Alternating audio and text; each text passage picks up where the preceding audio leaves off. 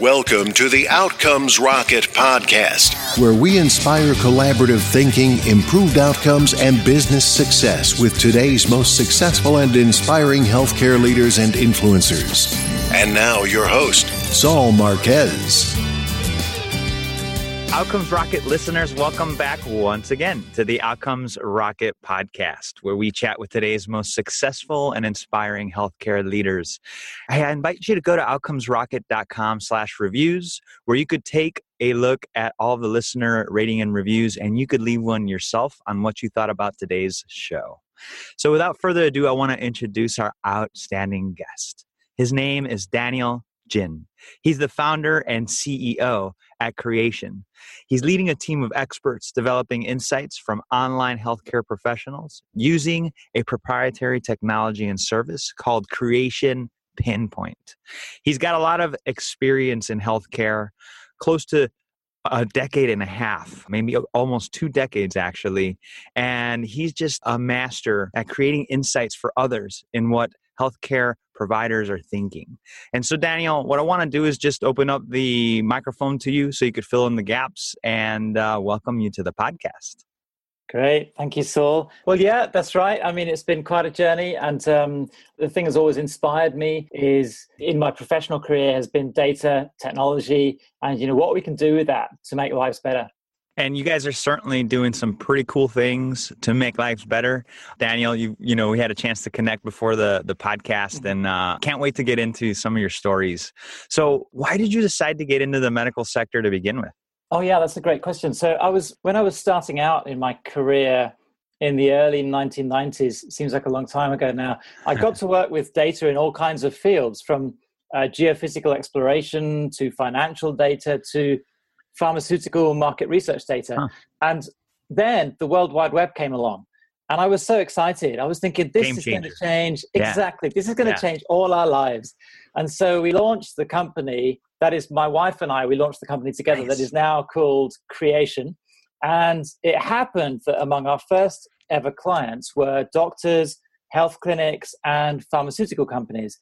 And really quickly, I realized that if the internet was going to change our lives in any way, then actually in the area of healthcare had to be the greatest potential to really make a huge difference. Yeah, and you guys definitely have made some headway there. What would you say, Daniel, a hot topic that should be on every medical leader's agenda today, and how are you guys addressing that? It has to be get to the data. I mean, now more than ever, we've got so much data out there. We're working with Creation. We're working with global NGOs. We're working with most of the biggest pharmaceutical companies. And what I see is these organizations, and I suppose it must be true in every sector, it's so easy to make decisions based on what we know. I mean, what we think we know. I mean, it's all we can really. What about other data that we don't know about that could help us to inform that decision? So, for example, when we started listening to the unprompted conversations of healthcare professionals through our platforms, Creation Pinpoint, we had no idea what we would really find there. But we started seeing, for example, emergency physicians all over the world tweeting during an emergency in an ER, for example, to get immediate advice from peers that they trusted anywhere else in the world. And this was actually changing the way they practiced emergency medicine. And I think that, the thing for leaders in healthcare is that these kinds of behaviors are creating a massive amount of new data. So now we're tapping into billions of social media posts that have been shared by healthcare professionals. And we can ask that data, for example, what is the unmet need of nurses vaccinating children in France? Or what keeps hospital pharmacists awake at night? Because we know when they tweet. That's right. Or, how do oncologists in the United States decide on the right treatment pathways for cancer patients? So now healthcare leaders can discover new things. And if those leaders are in a pharmaceutical company, for example, they can make better decisions about supporting their customers. If they're an NGO, they can understand how to develop policies to get better healthcare to key areas of need. Hey, that's really cool, Daniel. And you did a really nice job of walking me through earlier on sort of Creation Pinpoint. But for the benefit of the guests, can you let them know what exactly the platform does? Yes, I think it's really cool. Oh, thank you. Thanks, Paul. We started out, along the way, we were doing a lot of analysis of digital health stakeholders' behaviors or health stakeholders' digital behaviors. And we were doing, what's, I guess, conventionally known as social media listening to all that conversation happening out there on social media channels, Twitter and blogs and Instagram and all these things. And a client said to us, this is great, but somewhere in there is a prescriber. I want to know what the prescriber is thinking and saying. And we realized that in that data, a very small percentage of it was coming from doctors and also nurses and pharmacists and other healthcare professionals. And so we developed a methodology and then a technology to actually distill just the healthcare professional voice from all that other noise, to remove 95 or more % of the other noise and actually just distill it down to the healthcare professional's perspective. And the thing that comes to mind, listeners, is let's just say, for example, you're a hospital administrator and you send out a survey to your clinicians just to know what's going on, what's on their mind. Let's just be honest, not all the time. People are not going to be honest all the time. They're not going to answer those questions with 100% honesty. That's where Daniel steps in and says, look, this is our latest data mining on what clinicians believe about X. And this gives you a pressure test on the organization, a pressure test on your ideas. And that's what makes it cool. It's not just making assumptions. You're actually working to find the data with people being brutally honest on social media. Isn't that right, Daniel? That's so true, Saul. When we've actually spoken with doctors and others about how they use social media, they tell us that, online, they will often open up and share ideas and thoughts that they would never talk about in their own hospital corridors. Even I spoke to a 25-year experienced specialist physician, and he said, I will take advice from all kinds of other healthcare professionals who I trust online in different roles, different levels of seniority. And I said to him, how about in your own hospital? And he said, no, not in the same way at all as what he listens to his peers online. Yeah. So really interesting. It is fascinating what happens to just the inhibitions. It's just fascinating, and I think it's so cool that you guys are doing this. Give me an example, Daniel, of how you guys have improved outcomes with what you're doing. I think that improving outcomes is really about thinking differently as well as doing differently. And one example that comes to mind is we were working with a global NGO, and they were concerned about how to use limited budgets to communicate across different nations more effectively. And the problem was, when you start with the premise that budget is limited, that can quickly become your focus. And so It becomes difficult to get away from that conversation about how we don't have enough resources. And so we were able to help them to take a step back, to stop talking about the limits of the budget and instead look at the capacity they did have and look at the tools they did have and the data they did have, and to find better ways of connecting stakeholders to work together more effectively. And often, I think that's what it comes down to. People working together better will change the world. I believe it. And I think good data analysis can really help that, because it can help people to see things in a different way. That's such a great call out. You said doing and thinking, and before you do, you think. And this is such a great example of, if you start with the wrong question, you could start with a very limiting position. And it sounds like you guys help the organization you partner with to think bigger, provided data, and boom.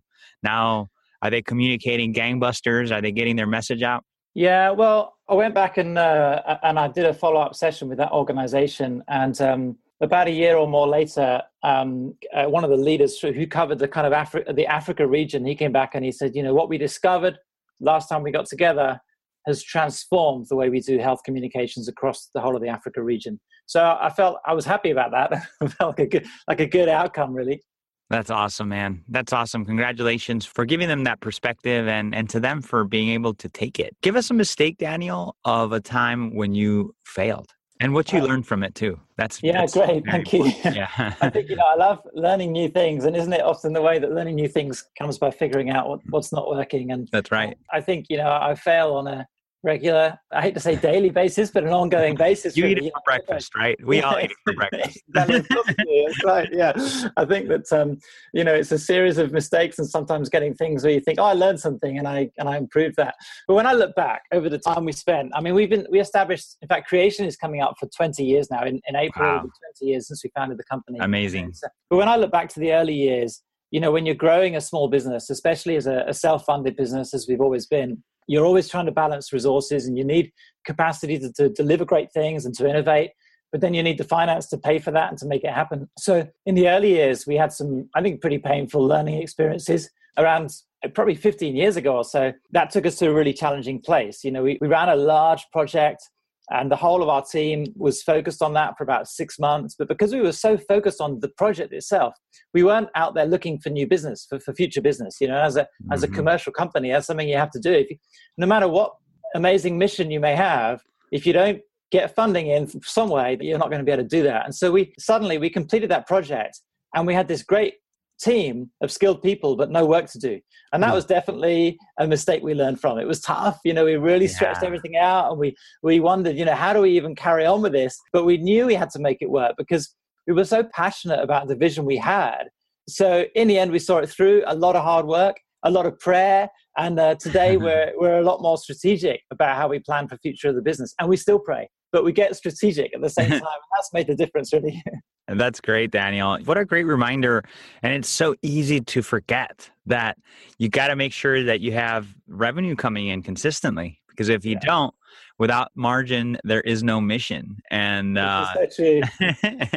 And you guys hustled, and you're able to come back from that place. So it's really interesting, right? Like they say, be passionate, be mission driven. But man, somewhere in between there, you got to make sure that you keep the lights on.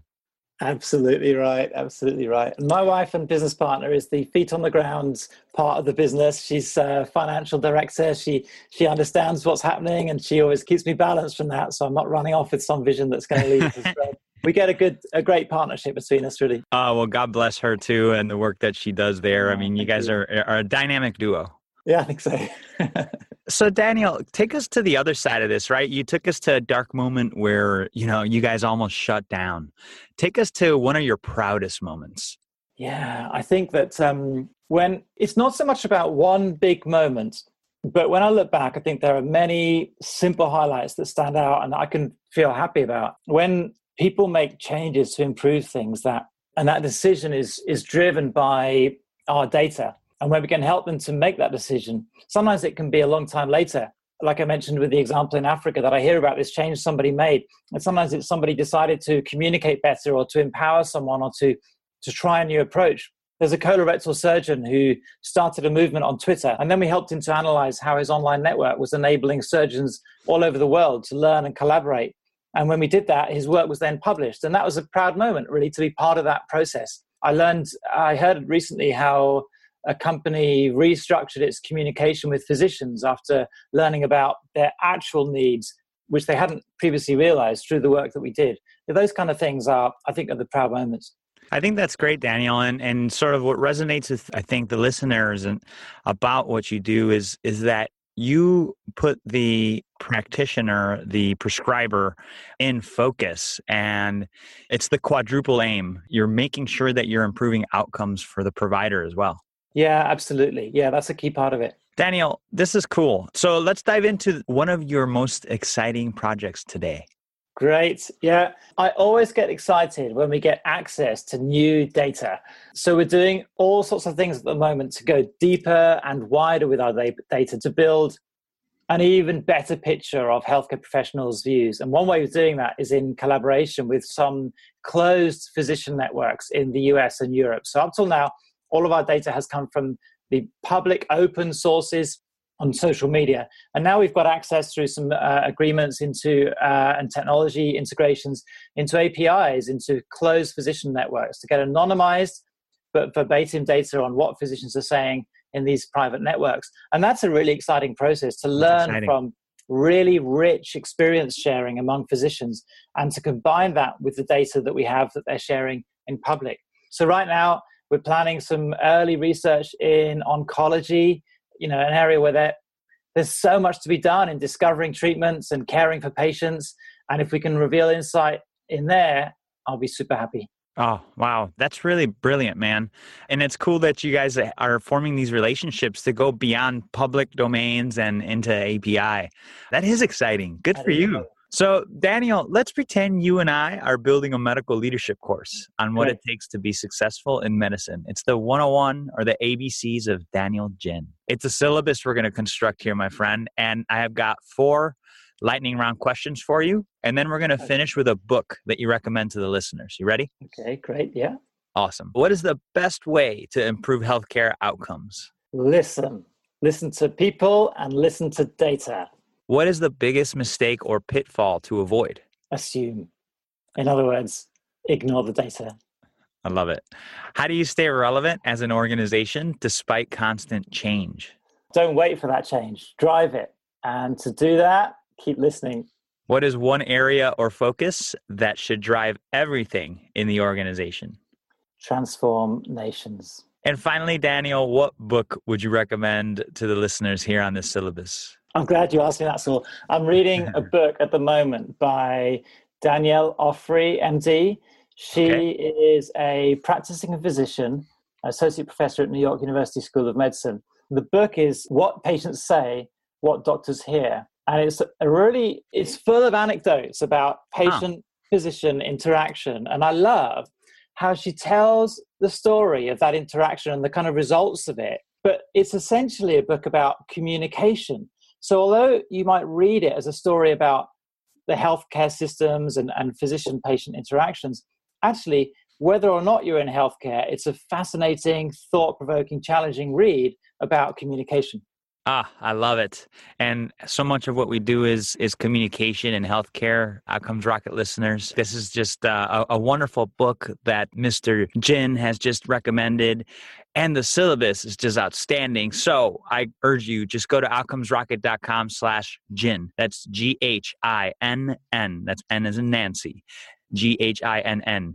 And you'll be able to find the syllabus that we're creating right now and all of the show notes of the things that we've discussed today. So, Daniel, this has been so much fun. But before we conclude, I'd love if you just share a closing thought with the listeners and then the best place where they could get in touch with you. Great. Closing thoughts. In the world of changing nations through better health insights, we're only just getting started. There's an exciting future. And you can find me on Twitter at CreationDaniel, and you can email daniel@creation.co. Fantastic. Daniel, this has been such a pleasure. I really thank you so much for taking the time for being here with us, and looking forward to seeing the insights that you guys continue to make. Saul, thank you so much for the opportunity to spend time with you too on this. Thanks for listening to the Outcomes Rocket podcast. Be sure to visit us on the web at www.outcomesrocket.com for the show notes, resources, inspiration, and so much more.